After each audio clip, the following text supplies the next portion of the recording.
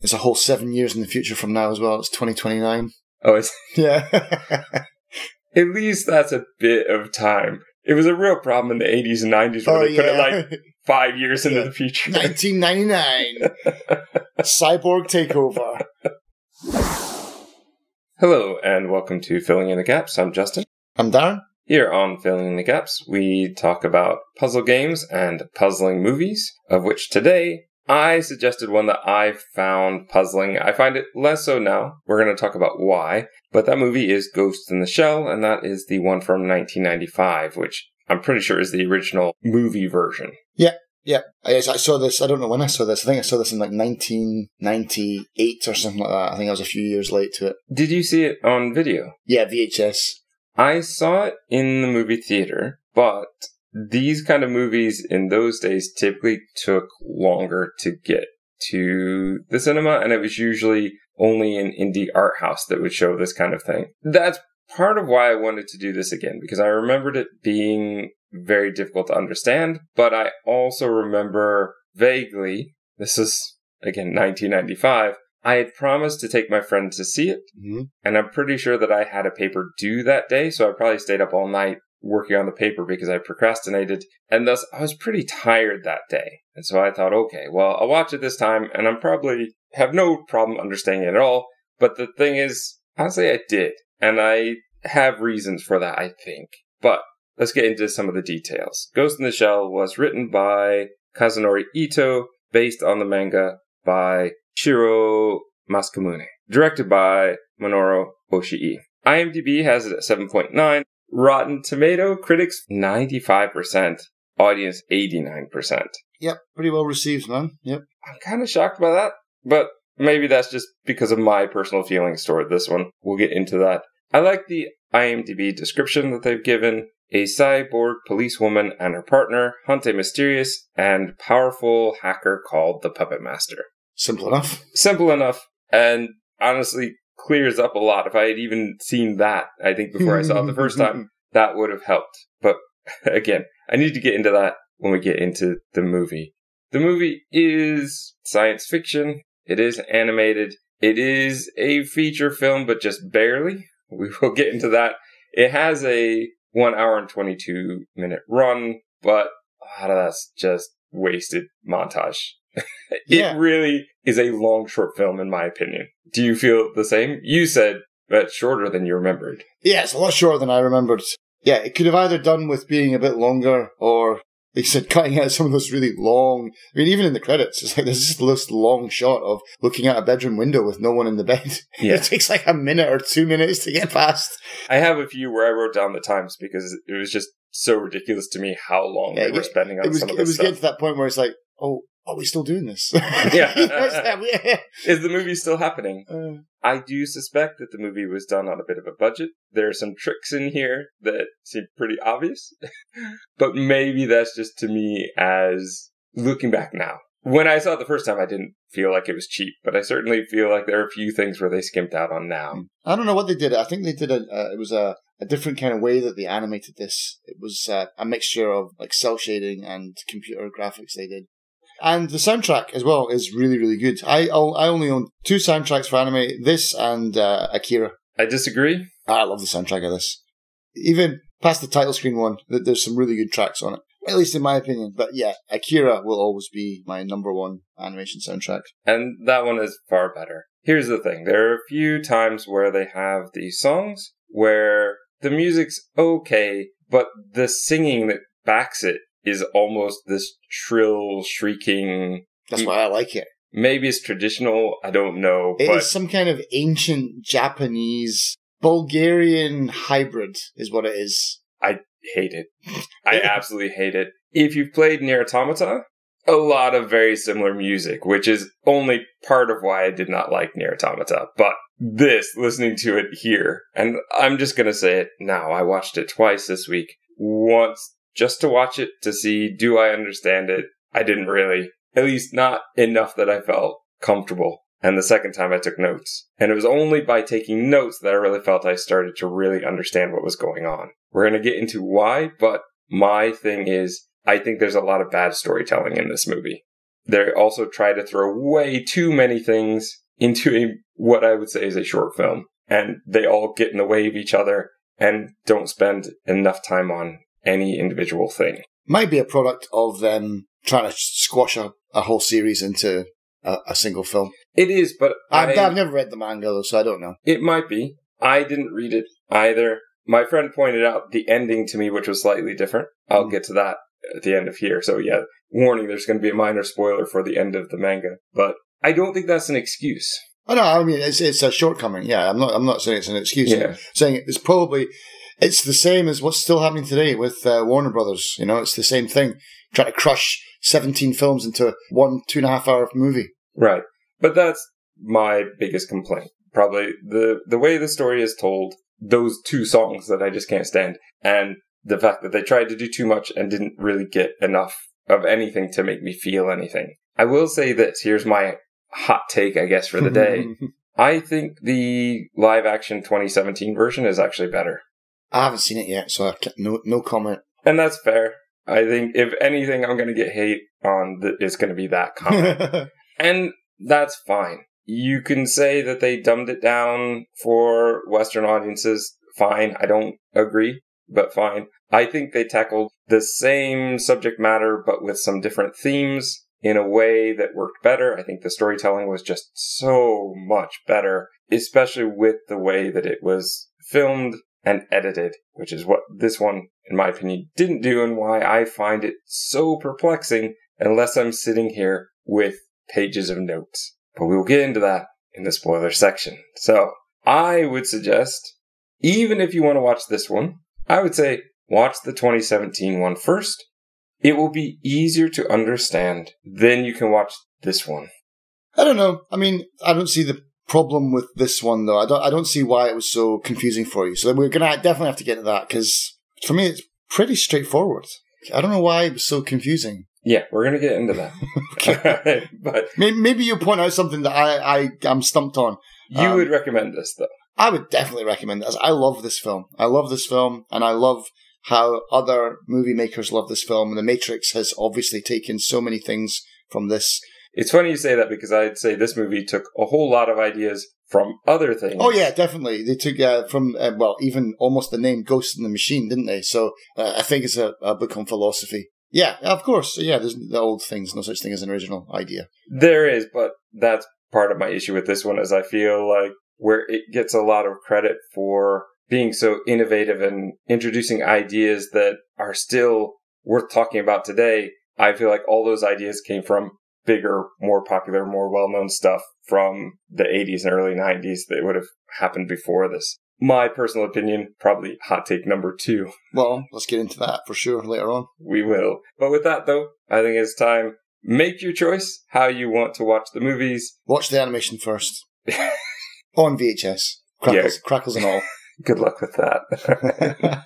With that, though, it's time for us to head into the spoiler section. So here it is, your spoiler warning. Okay, so let's start right at the beginning. Here's problem number 1 of many, I think. We get an introduction action scene that actually has facts that we need to know throughout the rest of the movie. We don't know who the characters are yet. We don't even really know what the setting is. I still don't know what the setting is. I'm assuming it's Tokyo, but I don't know. I think it's Hong Kong. Oh, that's interesting. Okay. The only reason I think that is, I think there's bits of Kowloon Bay and there's a double-decker bus in it. So I assume it's Hong Kong. It is a world where apparently things have flooded permanently, but that doesn't really get addressed. We're just told this is where the flood hit worst, and we're not even told that until about halfway, nearly to the end of the movie. It's a whole 7 years in the future from now as well. It's 2029. Oh, it's... Yeah. At least that's a bit of time. It was a real problem in the 80s and 90s where they put it like 5 years into the future. 1999. Cyborg takeover. But that's the thing. I think they rushed right into an action scene that was really important. We don't know who any of the characters are. As I said, we don't know the setting. We don't even know what's going on. You can kind of get the idea of they're being observed. We get the X-ray vision, which, boy, the mid-90s CG. This just looks like it comes from a video game. Yes. Yeah. But a PS1 video game. So, good for its day, kind of laughable now. Yeah. Especially given that that's going to be, what did you say, 9 years into the future? Yeah, exactly. There you go. You work with what you've got, though, don't you? There's a lot of radio chatter, and here is a storytelling problem. The radios in this world are primarily, at least with this group of people that we're going to follow the most, mind comms, meaning they can just send messages directly from their brain to somebody else's brain. A cool concept, but poorly done. We don't know who any of the characters are, and we will just sit on one character, watching them as the whole conversation is going, rather than, and this is where the 2017 version does this better, cutting to the other person who is talking. Even if their mouth isn't moving, we at least are seeing who is talking. It is so difficult for me in this movie to know who is talking most of the time because we aren't looking at them. Yeah, there's sometimes off camera. We also haven't been explained that that's what's going on, so we're just looking at the Major sitting there, not moving her mouth, not doing anything. We don't know if she's listening into two conversations at the same time. Or imagining something, thinking it. We have no idea what's going on. Are you starting to see why I find this movie a little confusing? It's not so much the overall, oh, what happened? It's each scene, there's just something completely baffling and perplexing in what's going on. I mean, here's the thing as well.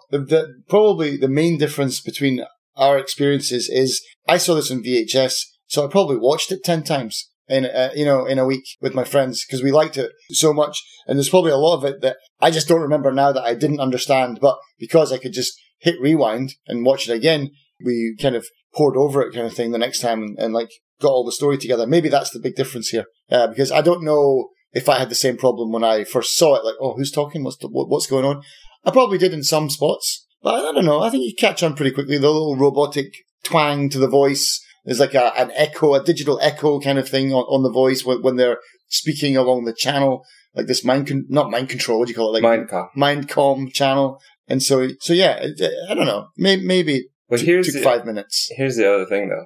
I'm not sure if I saw it subtitled. And I don't know that the English audio properly did that either, which would make that even more confusing. I've never seen the original, that's for sure. I've never seen this in the original dub. Dub? Yeah, that makes sense. Yeah. I've never seen it in Japanese. I've only ever seen this in English. Oh, okay. And they do have the tinny sound. Oh, yeah. Yeah. Okay. Because in the version I was watching, it started off in English and then I swapped it over. But the very first thing that it said is not tinny at all. So I was a bit worried that they weren't doing that. Okay. But that is good because then you've seen one version, I've seen the other. So that can help clear up any of those confusions. A futuristic helicopter is going to fly in. This is where the Major, a woman in dark glasses and a coat, but apparently no pants, sits on a building. She's listening in through, as you said, the tinny audio and uses X-ray vision to watch what's going on. Now, as I took notes the second time this week, I know that they are talking about Project 2501, but I'm so, in the first time watching, trying to figure out who is who and what's going on. I don't have time to listen to what this Project 2501 is. The opening scene like this in an action movie is meant to just establish your characters and establish what's going on. If you're going to jump into the action, it shouldn't affect the overall story or in a very minor way, whereas this is the story. Yeah, but I mean, on the first take, you're not going to know that. You're not going to, I mean, I certainly didn't. Exactly, and that's my problem, is that in this opening, in a storytelling, like, action sense, this opening scene, I'm just trying to figure out, where am I? Who's my main character? What's their motivation? What's going on? I don't want to have to know tiny details here that are very important 40 minutes later in the movie. I mean, it's not really that important, though. I mean, it is important later on, but it's not like you're kicking yourself like, oh, why didn't I see that in the beginning of the film? It just happens, and it's like a little thing like, I didn't know at the time. I had no idea what Project 2104, 2501, whatever it was. Mm-hmm. But I mean, it's not the end of the world, like, to drop a hint, like, hey, this is something. And then maybe on your second viewing, you're like, oh, they were talking about it right at the beginning of the film. That's clever. I mean, I don't know why that's a big deal. I think it is because I think it's indicative of the way the storytelling happens in this movie. I don't have a problem with this. I get a problem with all the really long expository parts, which are really dumb. Right, but I feel like this is doing sort of the same thing before you're even ready for it. And I disagree. I'd say, if you want to say this is a clever way to do it, that's fine, but we needed to establish something else first. We need to know the characters. And another storytelling problem, each character seems to have multiple names and titles, and different characters use them all over the place. It is such a nightmare for me to understand who the characters are talking about. Yeah, especially when it comes to Major, because she's got, like, Major, and then the name that she has, and her family name, her given name. Yeah. She got, like, 3 names. And different characters will use them, and we never get one time where they say the whole thing, which will seem really cheesy, but honestly, this movie needed that. It needed that a few times to just tell me, who are these people? Yeah. I would say the same thing about the different divisions. Oh, this is Division 9. This is Division 6. And then sometimes the Division, like 6, I think is the equivalent of their Ministry of International Affairs. Basically, Section 6 is the CIA. Section 9 is the FBI. It's like one's a federal one, one's an international one. But how do I know that? Oh, because they explain it. They tell you later on in the film. No, they don't. Yeah, they do. Okay. I'd be very curious where you think they actually explain what those are. I think they explain it when the Section 9 people come to recover the body that they find. That's like 50 minutes into the movie. It doesn't matter. It does matter. No, it doesn't. Because the whole thing here is about the conflict between the two. Yeah, but what you're saying is you want them just to lay the whole thing out in like, all right, here's the entire film right now. No. That's actually what I don't want. But you're saying you want all the details of who everyone is, what everyone is, where they all are, and then you want to move on from that and not discover it as you go along. That's not what I'm saying. Okay, what are you saying then? What I'm saying is it needs to be explained when we are introduced to them. I disagree. I don't think so. Why? You know there's 2 divisions. I mean, if they told you, one's for industrial espionage and one's for this, it would give too many things away right at the start of the film. I don't think so, because I feel like the first time I watched it this week, I still had no clue what they were. You get to, the Division 6, where they explain it like 50 minutes into the movie, but I didn't know that whole elevator thing where the 2 guys are going down. I didn't know what was going on, who they are. It's almost like having Game of Thrones, where they just tell you all the families, but nothing about the families. I mean, it could be earlier than that. I don't know. That's one point when I know that they mention it, but maybe it's before that, but I don't know. I think that they often, as well, they maybe do that, but they talk about them in different terms. Again, Section 6 and Ministry of Foreign Affairs are not necessarily mentioned together as though they are one thing. So I think that in my head, they were 2 separate things, and I didn't know what Section 6 was versus the Ministry of Foreign Affairs. Okay. I just found this whole thing to be completely baffling in that. Let's get to the action. Okay. So yeah, she's gonna be told she's not supposed to jump off. She does anyway. Of course, she has to pull off her coat and have skin-tight camo, thermo camo, I guess they call it, because it's this kind of movie. I mean, don't they do that in the 2017 version though as well? They do, yeah.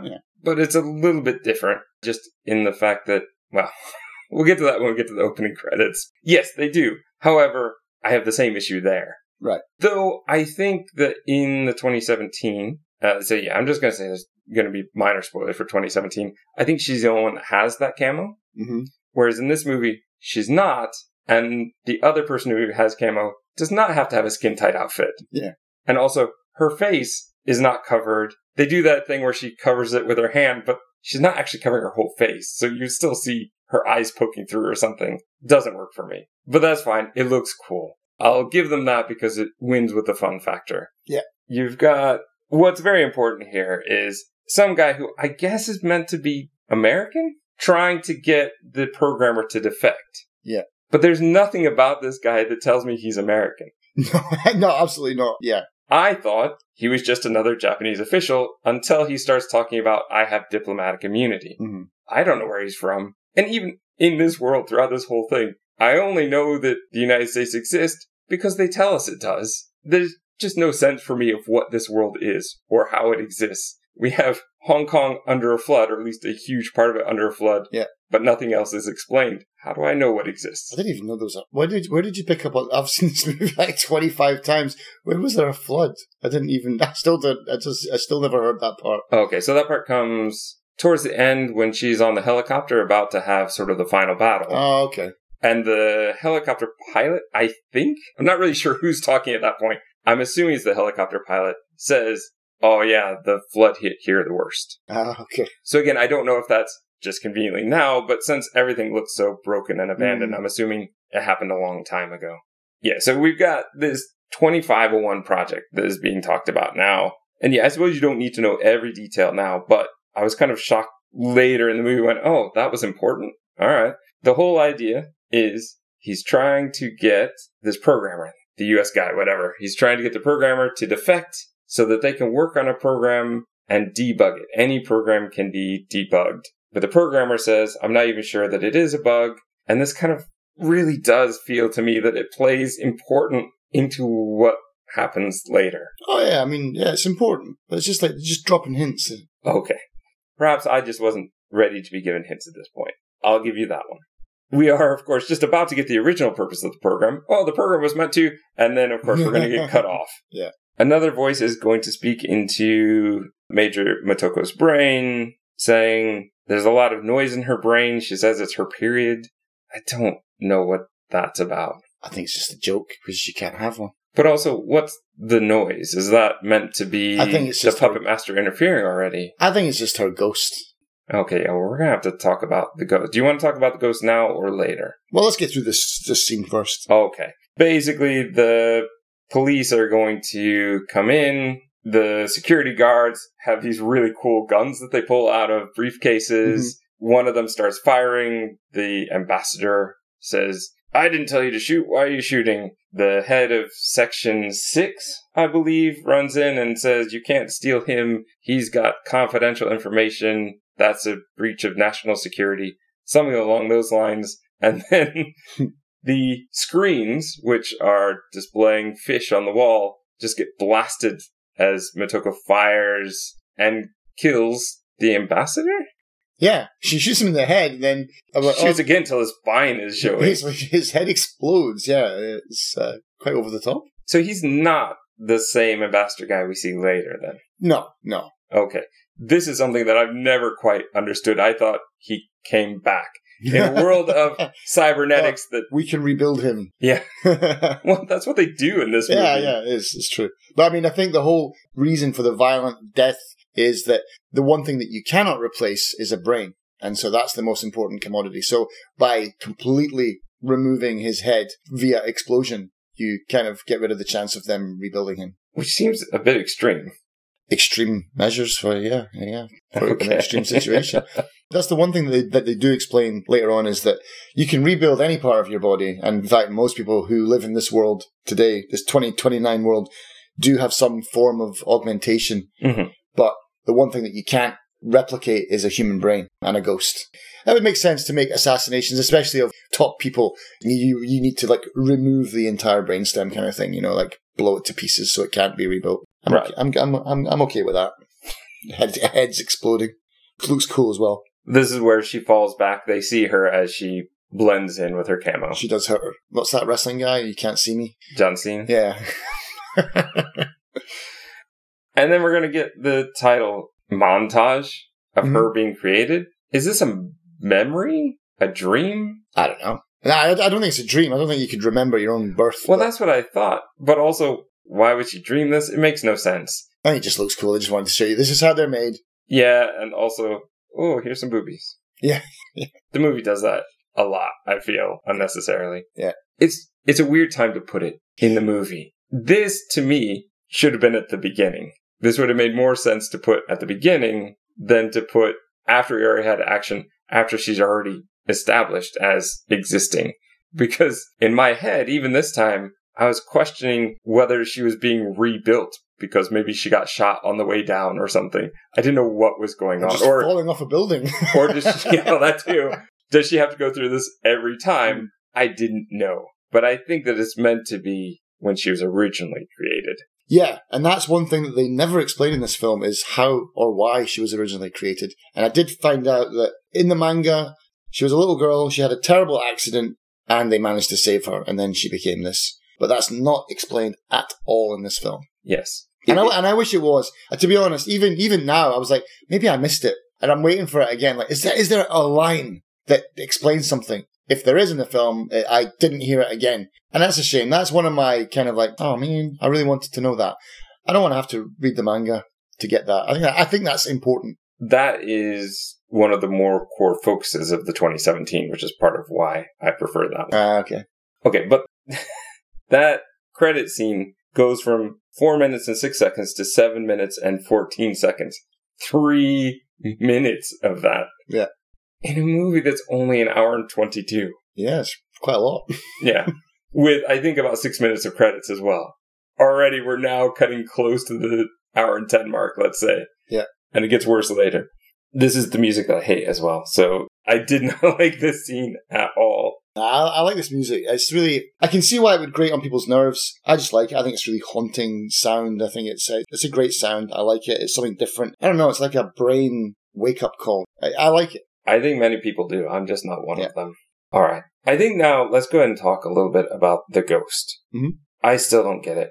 I've watched 2 movies. I watched this one twice this week. I still don't exactly get what it's supposed to be. Did they explain it in the 2017 one? A little bit better, but not to my satisfaction, because it is the core. I mean, it's in the title. It is the core of what is going on in both movies, and I still feel like it's not really properly explained in a way that I can understand. It almost wasn't in the title of the movie, because I think the original title was something like, blah, blah, blah, Robot Police.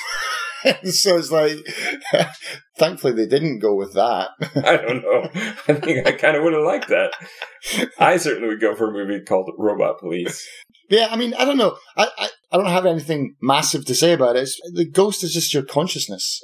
The shell is your body, and that's the whole point of this film is, the kind of, I don't know what you would call it, the duality, I suppose, between your physical body and your mind. And so the ghost is just your consciousness, or your soul, I suppose, and your shell is your body. And your shell can be replaced, but your ghost can't. That's fine. And that's the way I interpret it the most. Yeah. But it also seems like they talk about the ghost as though it's programming. They do, yeah, because that's the whole point of the film, isn't it? And it's a bit in your face about it, especially some of the bits in the middle, like the extended monologues and stuff like that, where it's a bit much, for me, I'd rather they showed that part rather than just had 5 minutes of them telling you that part. But that's most of the movie for me, which is again why I'm not a huge fan. One of the themes of the movie is what does it mean to be human? And that's fine. Look at the movies that I love. That's a huge portion of the movies that I love. Yeah. This is my wheelhouse. But this one doesn't seem to fit because it has just so many things going on, and I don't feel like it explains any of them. It's one of those things where, and I would probably blame Nier Automata of this as well, throwing out a bunch of ideas about this kind of thing without really following up, or really explaining it, or really tackling any of them in any meaningful way. And that, to me, is incredibly frustrating. That's where I really think if they just focused a bit more on 1 or 2 aspects of that theme, instead of trying to do 20 different aspects of that theme, and just talking, as I would say, talking at me instead of talking to me. This movie just seems to throw monologues and whole speeches and exposition in a way that is not fun. It's less informative than a lecture and just slightly more entertaining. Yeah. In those parts. I mean, certainly the action parts are more interesting, but like you said, 5 minutes of just them talking. Like on that boat, it's just like, what are we doing here, man? Come on. The clock is ticking. The clock is ticking. And this is a short movie. We don't have time to waste. And yet I feel it does a lot of time. Well, the one thing that I wish was in this movie more, or at least was more explained, because this is what I think they were trying to go for was, can a machine have a ghost? And that, hence the Puppet Master part. That's the thing, that they're hinting that he does have a ghost. And so, what does that mean? What does that mean about being human or being alive? And that was cool. And it's like, even if they made a sequel that continued this, they did make a sequel. There are other things, but I don't think that they're direct sequels. They're not even canon. Yeah, they made a few sequels but none of them followed up on this, unfortunately, which is a shame, because I'd like to see what happens.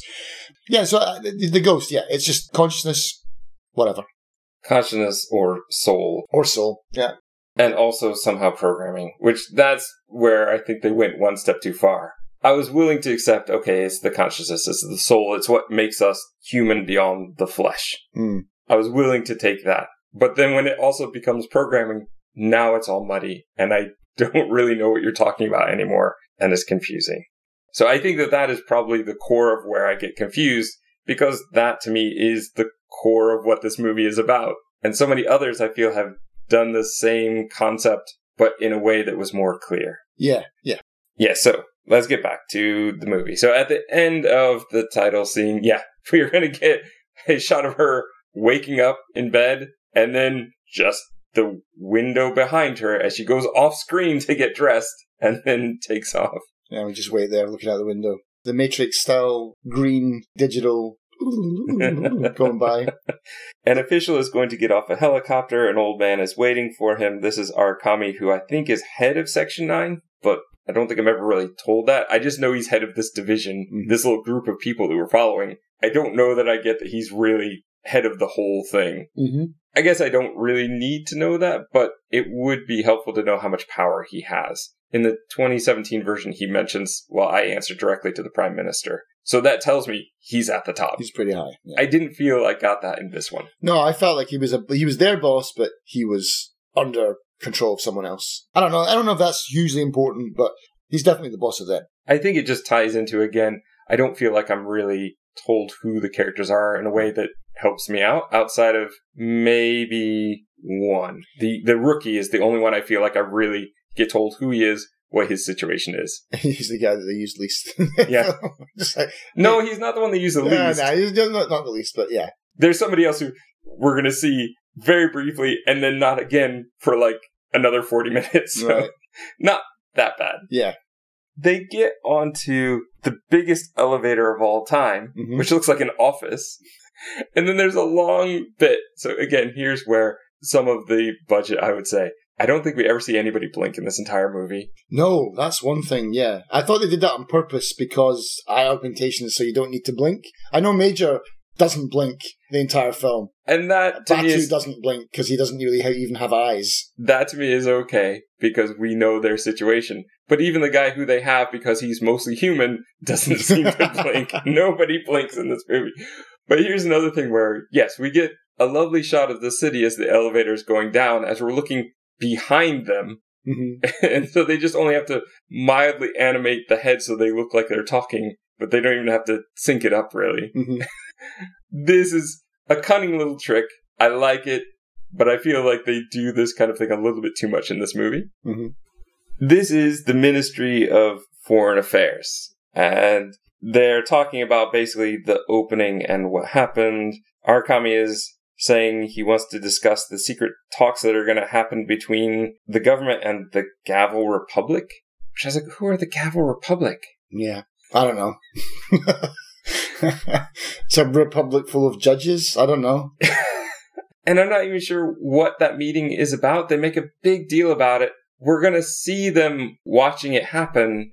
The only thing that I know, and I get it, for this movie, the only thing that's important is, for the meeting, is the puppet master trying to stop it? Is he going to try to kill somebody? That's, I guess, all we have to care about. But I don't know what that meeting is. I don't know why it's important. None of that stuff. And it seems like in a movie where they want to do exposition and throw a bunch of information at me, one sentence about explaining what the talks were supposed to be might help. Yeah. Why does he want to stop it in particular? What is this briefcase that the guy with the white hair is going to hand over? Something. Because otherwise, I just feel like I'm watching that guy do his normal day's work, and it doesn't really mean anything to me. As the official leaves the elevator, he does thank, Arakami for help with what happened in the opening scene. So we know that Arakami wasn't working alone. He wasn't doing a rebel thing. He was helping out in some way. So I sort of get that, and I appreciate that. But again, the first time when I didn't have notes, it's like, who is this guy? And we're just meeting Arakami. We don't even know who Section 9 is. I don't think we've ever seen him. So we don't even know that he is in charge of the Major and the rest of the group. Right. In fact, I don't think we've even been introduced to the rest of the group yet. I don't think so.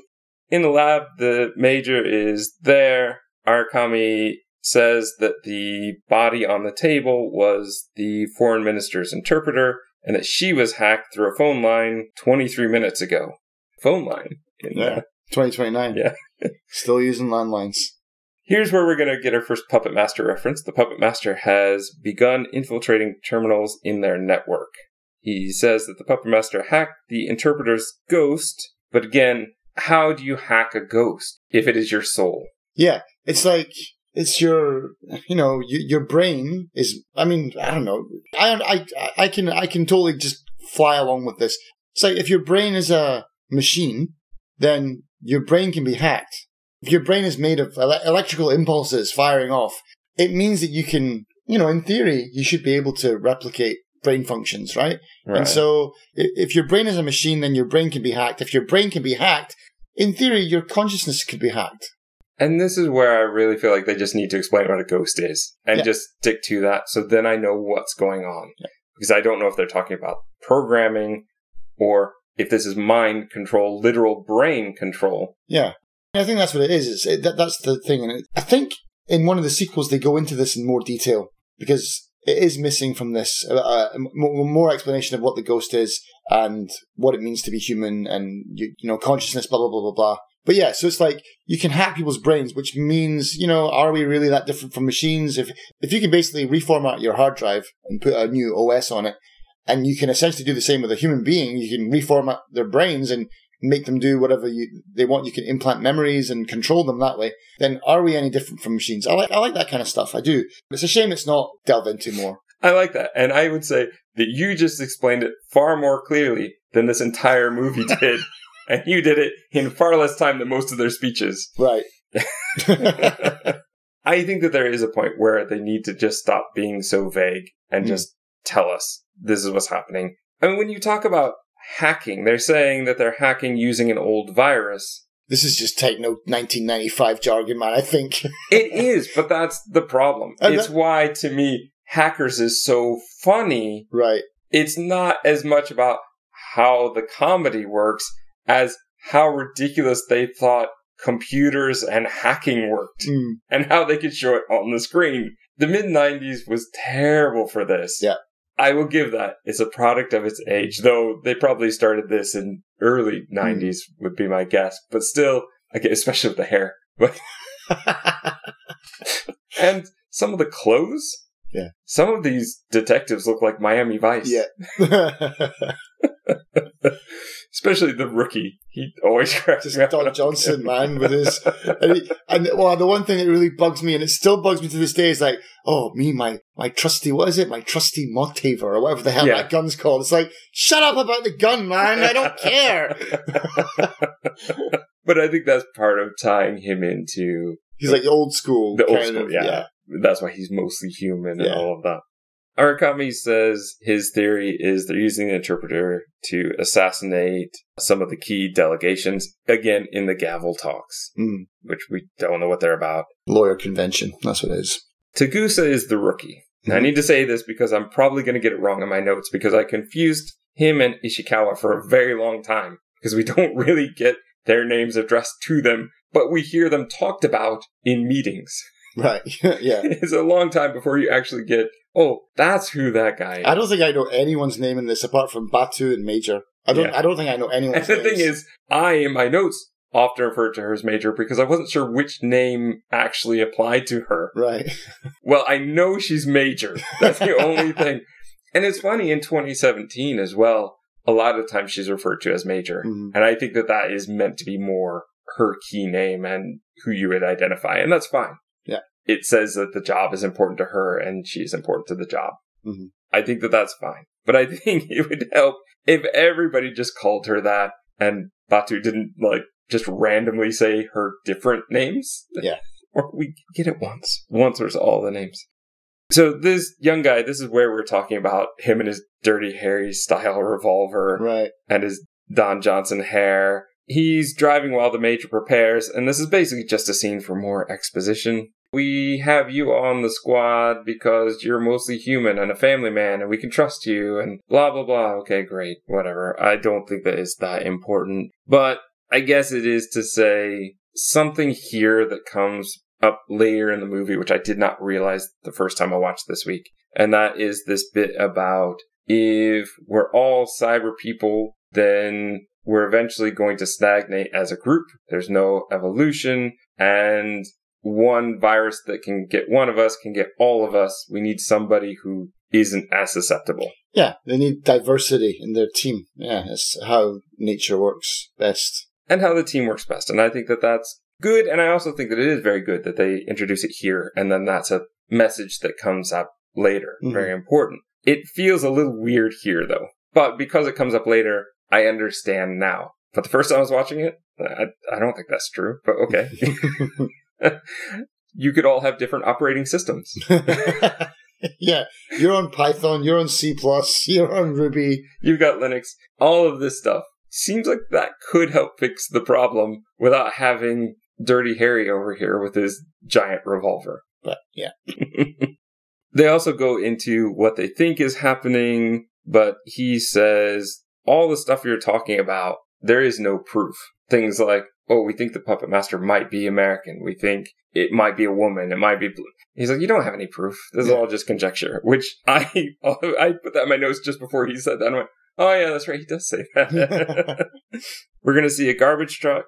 I do really like this. Everything about the idea, at least, behind what's going on here is really interesting. The garbage man, the younger guy, is trying to he looks like he's trying to make a phone call, but we find out that's not what he's doing.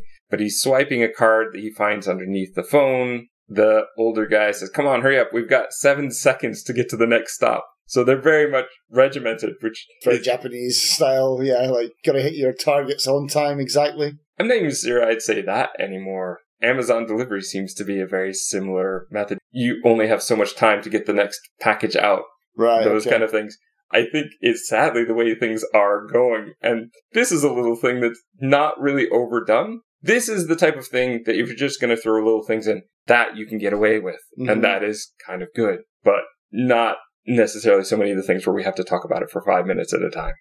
The young guy is going to talk about his wife and his kid and how he's trying to, I guess, from what I get, the other guy is saying, you really want to hack your wife's ghost that much?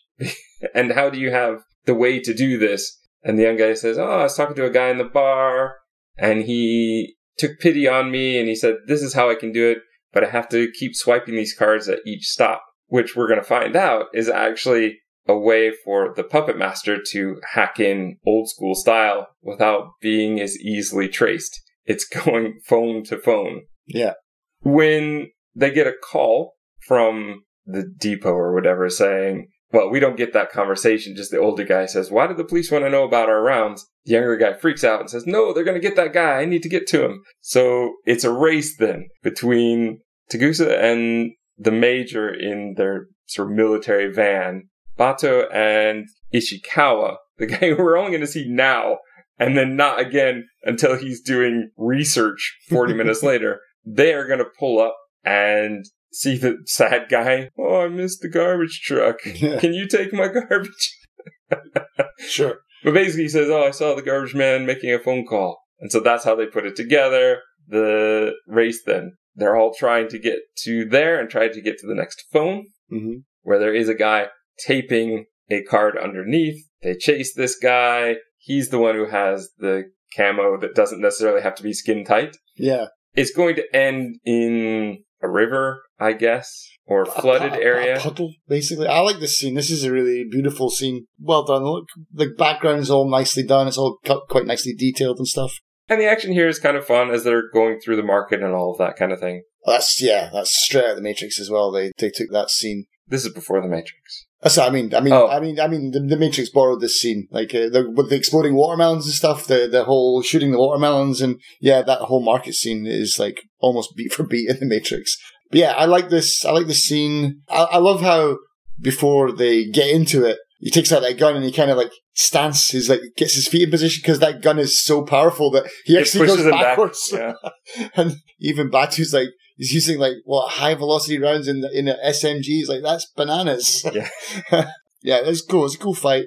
To go back to the whole skin tight thing, I guess she's more military style, so it'd be like that suit gives her more movement and stuff like that. Maybe the camo thing you can still do with normal clothes, but it's just not as good. I don't know. But yeah, it does seem gratuitous. But one thing about the film is that they praised it for being like, it's genderless and things like that, and post-gender is what they said. It's like, but is it really? I don't feel that way at all. Yeah, because I feel it's very gender. There's a lot of nipples in there. Yeah.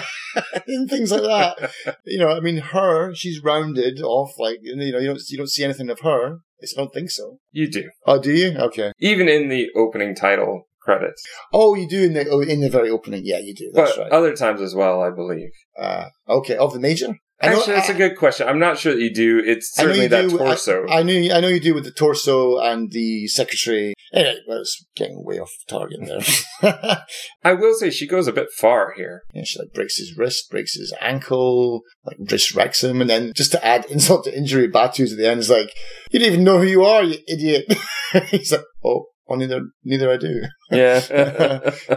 This is where we find out the guy has false memories. The picture he was trying to show the other garbage man isn't even of his family. It's just him and his dog. Yeah.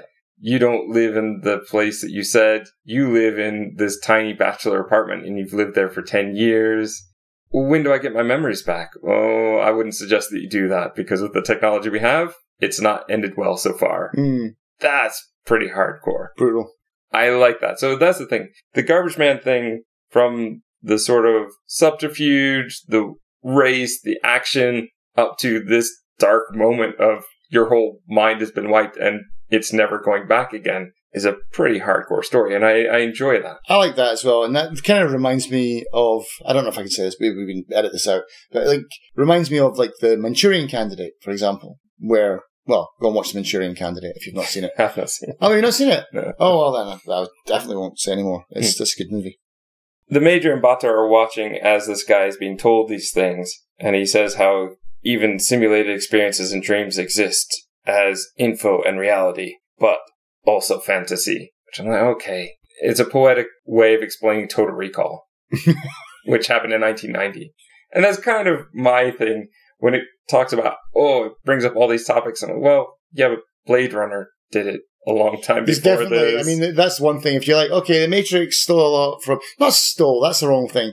The Matrix admitted right up front, the Wachowski said, we want to make Ghost in the Shell, but for real. That's how they pitched it to Joel Silver. Give me your money. They showed him the film and said, we want to make this because they loved it. And, they didn't copy it beat for beat. But watching this, and you're like, everyone's like, it's so amazing, it's so incredible. It's way ahead of its time. It's like, well, Blade Runner. It's like I get a real Blade Runner vibe in this film. Oh, definitely. The rain, a lot of the city scenes, even just visually. Mm-hmm. But thematically as well. Yeah. It's like, what does it mean? It's exactly, what does it mean to be human? But let's say the 80s and early 90s were full of these. So I already mentioned Total Recall. We had Blade Runner. We had Short Circuit. We had Batteries Not Included. I mean, there are just so many that deal with this RoboCop as well. Yeah, true. So when it gets lauded for those kind of things, it does just kind of make me go, yeah, but it doesn't really tackle them in the way that all of these others did, where they had a central core. This is the one part of that theme they want to do. I mean, here's the thing though. Maybe, again, I'm no manga expert, but maybe the mangas are from the 80s as well. Maybe they predate some of these things that we're talking about, and maybe that's the ideas for this movie all came from that. So I don't know. Maybe it goes back a bit further. That's possible. That's certainly possible. We're gonna get 2 minutes of the Major diving. Yeah. So the freediving and this whole freediving exposition bit. Me and my friends used to always make fun of this bit, and my friend does an excellent Batu impression, and so he would just speak like Batu. He would just take a deep breath and he would just speak without taking up a single breath in this monotone voice, just explaining like what he had for dinner and how he cooked it and how it was nutritionally viable and things like that, just like this. Just this big long rant in this monotone voice. Batu, by the way, the voice of Raiden in Mortal Kombat. From the games? Yeah, from Mortal Kombat 10 and 11. He's the new Raiden. Oh. Yeah. I know how you feel about that. Pretty disappointed with the new Raiden. Oh, interesting. I don't mind him here, though. But yeah, I looked him up. I was like, because you got me into playing Mortal Kombat 11 recently, because I didn't know who Batu was back in the day, but watching it again last night, I was like, man, I know who this guy is, but I can't place him. So I looked him up and said, he's Raiden. Okay. Okay, interesting. The diving scene, I really think, is mostly just to get that shot of her as she approaches the top, and there's the duality. Mm-hmm. But it's also, as I think I've mentioned in the podcast before, cinematic shorthand symbolism. Mm-hmm. Water is change and rebirth. And so you could also say that that is happening here, as she's admitting that she's not really happy with where she is. She feels penned in for some reason. She feels like there's more out there.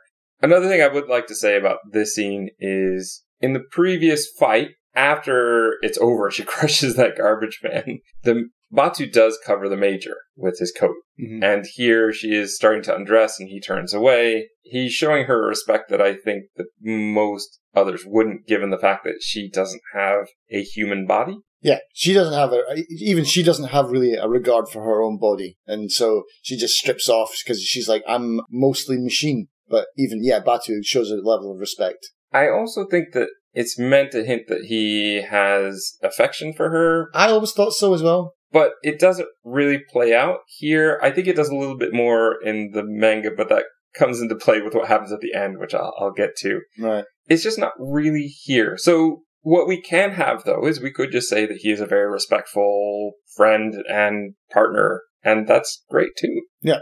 But yeah, this long scene about her explaining what consciousness is and what life means and stuff like that. So like, just add some minutes to your film and animate it and show me it. Put something in there that explains this part rather than just a philosophical lecture. All right, Alan Watts, settle down. Where they drink San Miguel, which just seems very odd. That is another thing that points to Hong Kong as well. Okay. Because who was it? Was Jet Li or was it Jackie Chan? San Miguel is huge in Hong Kong for some reason. Oh, sorry. And so to finish that point is Jet Li, there's a famous commercial of Jet Li or Jackie Chan, I can't remember who it is, drinking San Miguel and going, yeah, this is awesome beer. You know, it's just a beer commercial.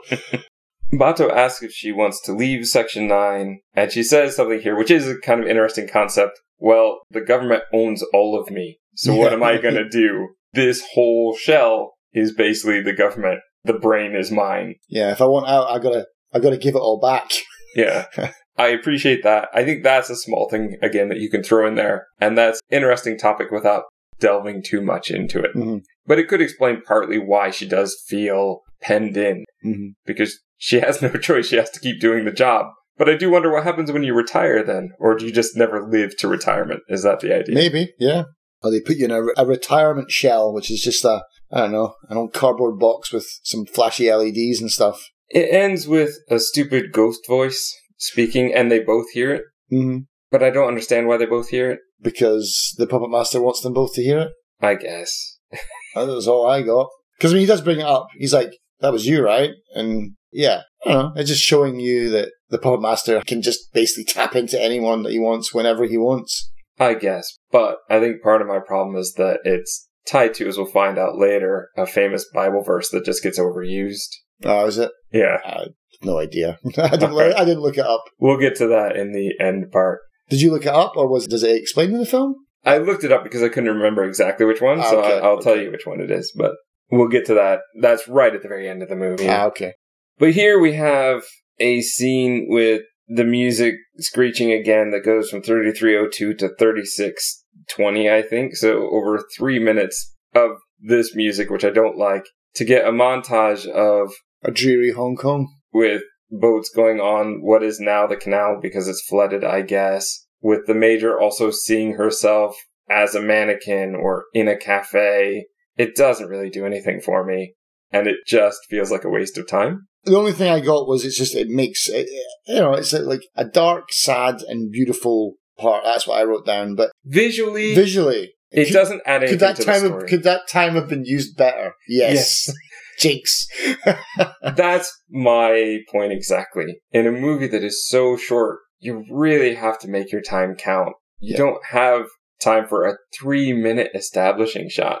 And it almost feels like they were trying to separate out the story so that it didn't feel like we were being talked to and then being talked to again. But this is not the way to do it. There are better ways to pace your movie than this. This just makes the movie feel like it stops dead, which is not what I want. Especially as we're getting into like the finale of the film, basically. We're going to see, as we get back to the movie, a naked woman standing in the street who gets hit by a truck. Yep.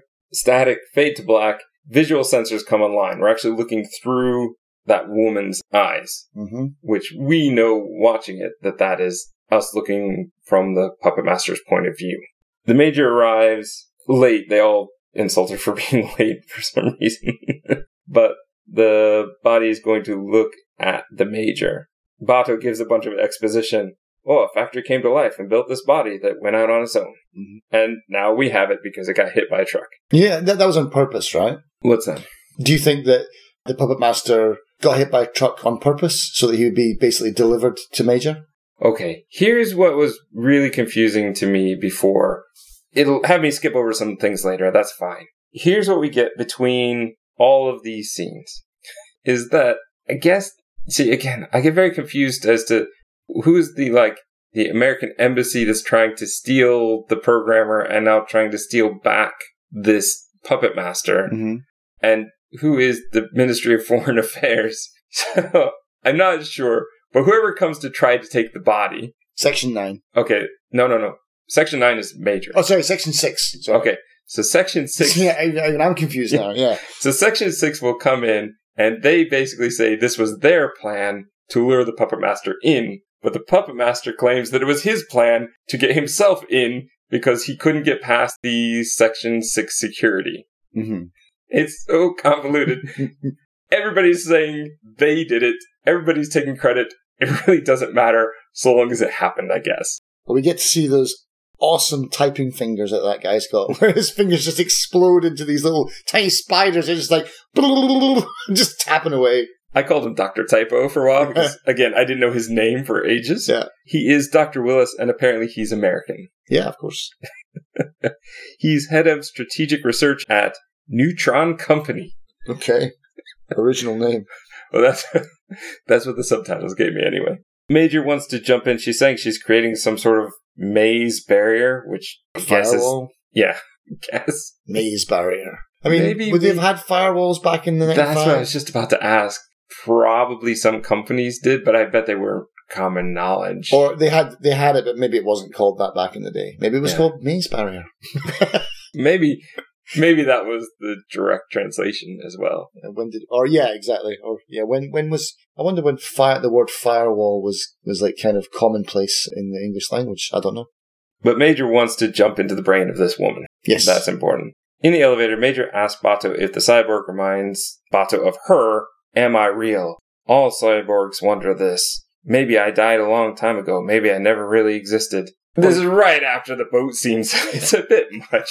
But obviously you do exist because you have a real brain. You have a ghost. So that's what he says, I believe. Yeah. But how do you know it's real? Well, exactly. Nobody ever looks at their own brain, as she says. Yeah. How do we know that right outside now, outside these curtains, is not just a green wall, and every time I open the curtains, the simulation gets filled in? Yeah, we don't know. We don't know. Again, it's just throwing a lot of philosophical... This is what you would start the conversation with, but this is where it ends. Yeah.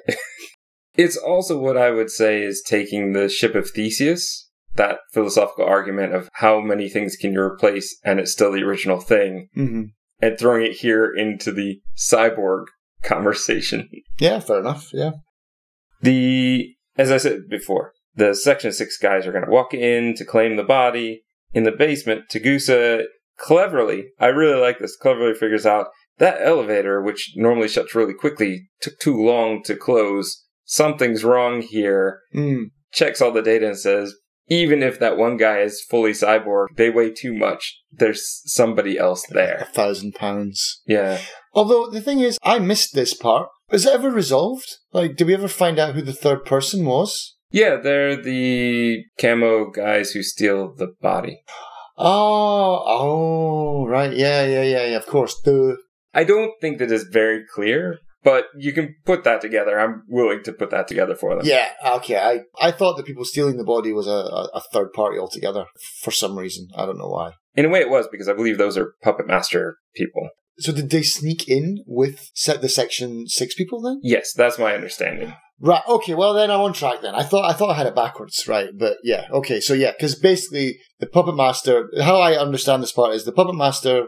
Oh, you didn't answer the question. Do you think that the Puppet Master delivered himself to Major? I'm going to say yes, just because it's easier. I think it is because I think he goes in and then he realizes, because he's got contingencies all over the place, he goes in, realizes he's not getting what he wants, it's too late, here comes Section 6, alright, here's my hacked ghosts to come and bust me out. But how he made Section 6 think that they did it is just, it's just a step that we don't need. But okay, fine.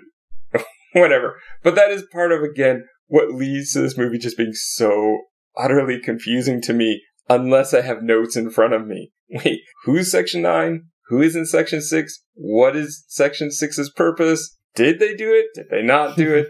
The real answer is, I think, it doesn't really matter. But you know the way my brain works. We've been doing this podcast for a long time. I'm going to be thinking about everything. And this is where my brain is hurting watching it the first time this week. So many things are going on, and I'm trying to figure it out, but it doesn't matter. It really doesn't matter. What matters is the end goal of just getting this body and the Major to the same place. That's all that really matters. Yeah. But boy, they make it seem like everything matters. And I think that's where I get so frustrated. Before the body gets stolen, though, there's a whole another philosophical argument where the body has to argue about, I can be copied and passed on. Wouldn't you say that's the same with DNA? Wouldn't you say humans and AI are the same? Like, all right, get on with it. Get to the next action scene. I don't want any more philosophy that's just going to be thrown in my face, but not actually covered or really discussed. Again, I got a real Matrix vibe with this part. He reminded me of, who's the KFC guy in the Matrix? You know, the guy, the KFC guy, the guy who looks like the Colonel. He's like, he's not the architect. Is it the architect? No. Yeah, the architect from like Matrix Reloaded. Doesn't look anything like the Colonel, but go on. I just got a vibe. He's got white hair. Yeah, and I mean, I don't know why. That's just how my brain works. It's like, I've always just called him the KFC guy from the Matrix. My friend is his own puzzle for me to figure out. Yeah, go ahead. But yeah, it's like the way that he speaks and his delivery and what he talks about, it's exactly the same as with the Puppet Master, how he speaks. And it's just like... It's funny because I hate that scene too. Yeah. Yeah. It's just like, just get on with it. Yeah. Okay, so let's get on to the action then. Let's skip ahead. None of this philosophy debate stuff, which I think is what people laud it for, and I don't. We're going to have another 2-minute delay of movie where Dr. Typo is looking out the window, and we have a montage of the chief giving orders to his typists that have the typo fingers. Yes. And all of that kind of stuff. Everybody's prepping. Everybody's doing that kind of stuff. It's okay, though, because this stuff actually plays into the movie. So I'm okay with this one. But again, time is precious in this movie, and they do not seem to realize it. The movie's going to resume with Ishikawa now. Here's the guy we saw with Bato in the car chase with the garbage men a very long time ago. And here he is again. And I've only figured out this is his... Well, actually, I think they might mention his name once in this one. But he digs up info about Project 2501. A lot of it feels redundant at this point because we've already heard it from the Puppet Master and Section 6 and their whole debate. He's the one who tells us that Dr. Willis is from the United States and he was with the programmer at the beginning of the movie. So here's where the beginning of the movie ties in.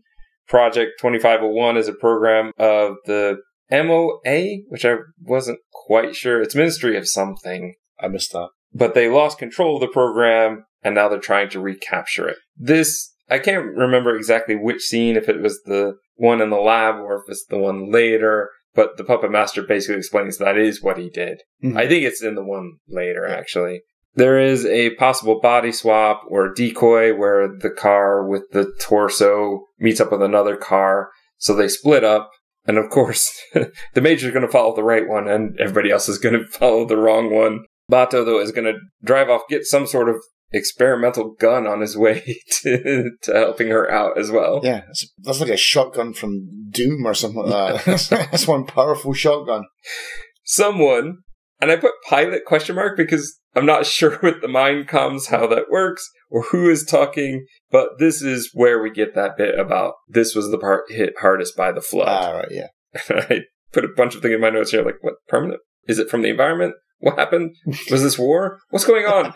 Why do you mention this now? This is the type of thing you mentioned way early in the movie. You're now bringing up whole new things about the world. Just right at the end. You could just say, oh, that building hasn't been used for years. That's all I needed. Yeah. Actually, I didn't even need that. Yeah. We know where the puppet master is. Just go get him. The major, of course, chooses to go in without backup. Only has 2 small guns. Says to the helicopter pilot, shoot the ceiling. And the glass magically deactivates the camo of what is the spider tank, I guess. In the 2017, it looks much more like a spider. Oh, really? Yeah. She's going to do pretty good, given that she only has the 2 tiny guns. I believe she makes it to the point where she gets to the top and rips her arms off. I love that part, man. I've always loved that part. She's pulling off the hatch so that she can deactivate it. Yeah, she's basically trying to pull the hatch off, but she can't. And so she reaches the limitations of her own body and pulls her own arms off instead, which is cool because A, it looks cool, and B, it just shows you that what they've been talking about for the film, like the human body and the whole kind of augmentation cyber stuff, is that everything has a limit. So like even her body has a limit, and she goes over it. I don't know. I like that. I like that. To me, it just seems ridiculous. Did they do it in the film as well? They do, yeah. How did it look? It looks alright. Looks alright. I've always loved that part. It's one. If you say Ghost in the Shell to me, that's the part that immediately comes to my mind. Is her tearing her own arms off by trying to open this hatch. I don't know. It just doesn't work for me. I'm glad that it does work for you. It, to me, just seems wrong. She would be told that she was breaking the limit, I think. Oh, yeah. I mean, but she's just like, yeah, I mean, you should stop, but she doesn't. That's the point. She is like super determined to get in there. But why? What's in there? She needs to shut it down so she can get into the car to get to she can't dive, I think that's what she calls it, isn't it? She can't dive into the puppet master with a huge spider tank that's trying to blow her up. Yeah, I guess so. And I guess she's a race against time because she knows Section 6 is coming. People are going to be on her tail, so she's like working against the clock. Okay, I'll give you that then. My thing was always, she knows backup is coming. I think that's the whole point, is she wants to get in before they come, because as we see in 2 minutes from now, they try to kill her too. Yeah. Well, but I mean, backup in the fact that Bato will be on his way. Sure. And he arrives just in the nick of time. Yeah. And then they're going to set up for some more exposition. Yeah. We're going to dive in. But again, here's a point where she is covered with his jacket, but the other torso is left uncovered. Mm-hmm. This, for me, is just the part of the movie I just cannot deal with.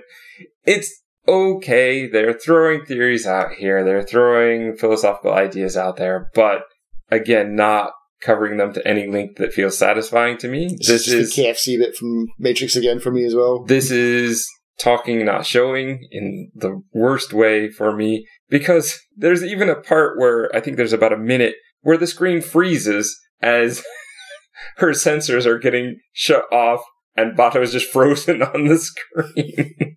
Which, cheap, yes, but yes, does show that the Puppet Master is in control, but also none of this makes sense to me. So she's diving in, but the Puppet Master swaps bodies. Why? He doesn't swap, he merges with her. No. Not at first. He's giving her the choice, or at least seems to be. No. He takes over her body and is speaking through her mouth. Sure, yeah. And the other one, she's just trapped. Why? Maybe the other body didn't, the mouth function wasn't on. I don't know. Why does it matter? The Puppet Master wants Bato to hear just his half of the conversation? Yeah, maybe. Yeah. Look at all the juicy details you're missing out. And I bet you wish you knew what she was saying. I've got no idea, man. Yeah, you got me stumped on this one. It just baffles me so much. And then we're going to get all of this stuff about, yes, I controlled organizations. I changed markets and did stuff so that we had advantages. they couldn't control me, so I escaped. And then I stole the body. I created it. But I need that to get past Section 6's defenses. And here I am, and I'm alive. But to prove I'm alive, the thing I want to do is have electronic ghost babies, I guess. Because that is the thing. He says, we need to evolve and we need to have offspring. I could make a copy of myself, but a copy is a copy, and that is vulnerable. All the copies are vulnerable to the same things, which is what she was talking about in that van earlier in the movie. Mm-hmm. He wants to create a new form, and this is what I just really don't understand, and where the vagueness of the ghost just really kicks in. And this is the core of the whole movie. It leads up to this, so it should be pretty important. And what happens, they merge and become something new, though it doesn't really seem new. We don't see it new in any way. And they're going to spread beyond, I guess. But why? And if it's two brains, how does that work? How do you just have two brains come together? You can't even just shove two programs together. It doesn't work that way. So what is happening here? Yeah, what is happening here? I don't know. I've got no idea. The ending of this is just a bit too much. It's like, I get it, they merge. And even she explains, she's like, Major, when Batu says, is it you? And she's like, I don't know. It's kind of me, but it's not me. Yeah, but it still sounds like her. Yeah, it still sounds like her. So it's got all her traits and stuff like that. But it's like, but she doesn't feel like her normal self. And then she's a little girl again, I guess. It was the only body he could find on the black market, apparently. But like you said, they were going to destroy the bodies they were shooting. So yeah, they do sort of make it out. They cut to black, and then suddenly we're in the safe house. Yeah. In the manga, it's my understanding that it's actually a man's body that he puts her into. Okay. Or that's the one somehow the puppet master Major body is now a man, which throws off the whole romance, I believe. I believe that's part of what happened. Right. This one, yeah, it's just, oh, I'm different now. Not the same, but I'm going to go spread myself, I guess, through the net. But I'm going to do that first by standing on a cliff and looking down at the city. Where do we begin? Yeah, I don't understand.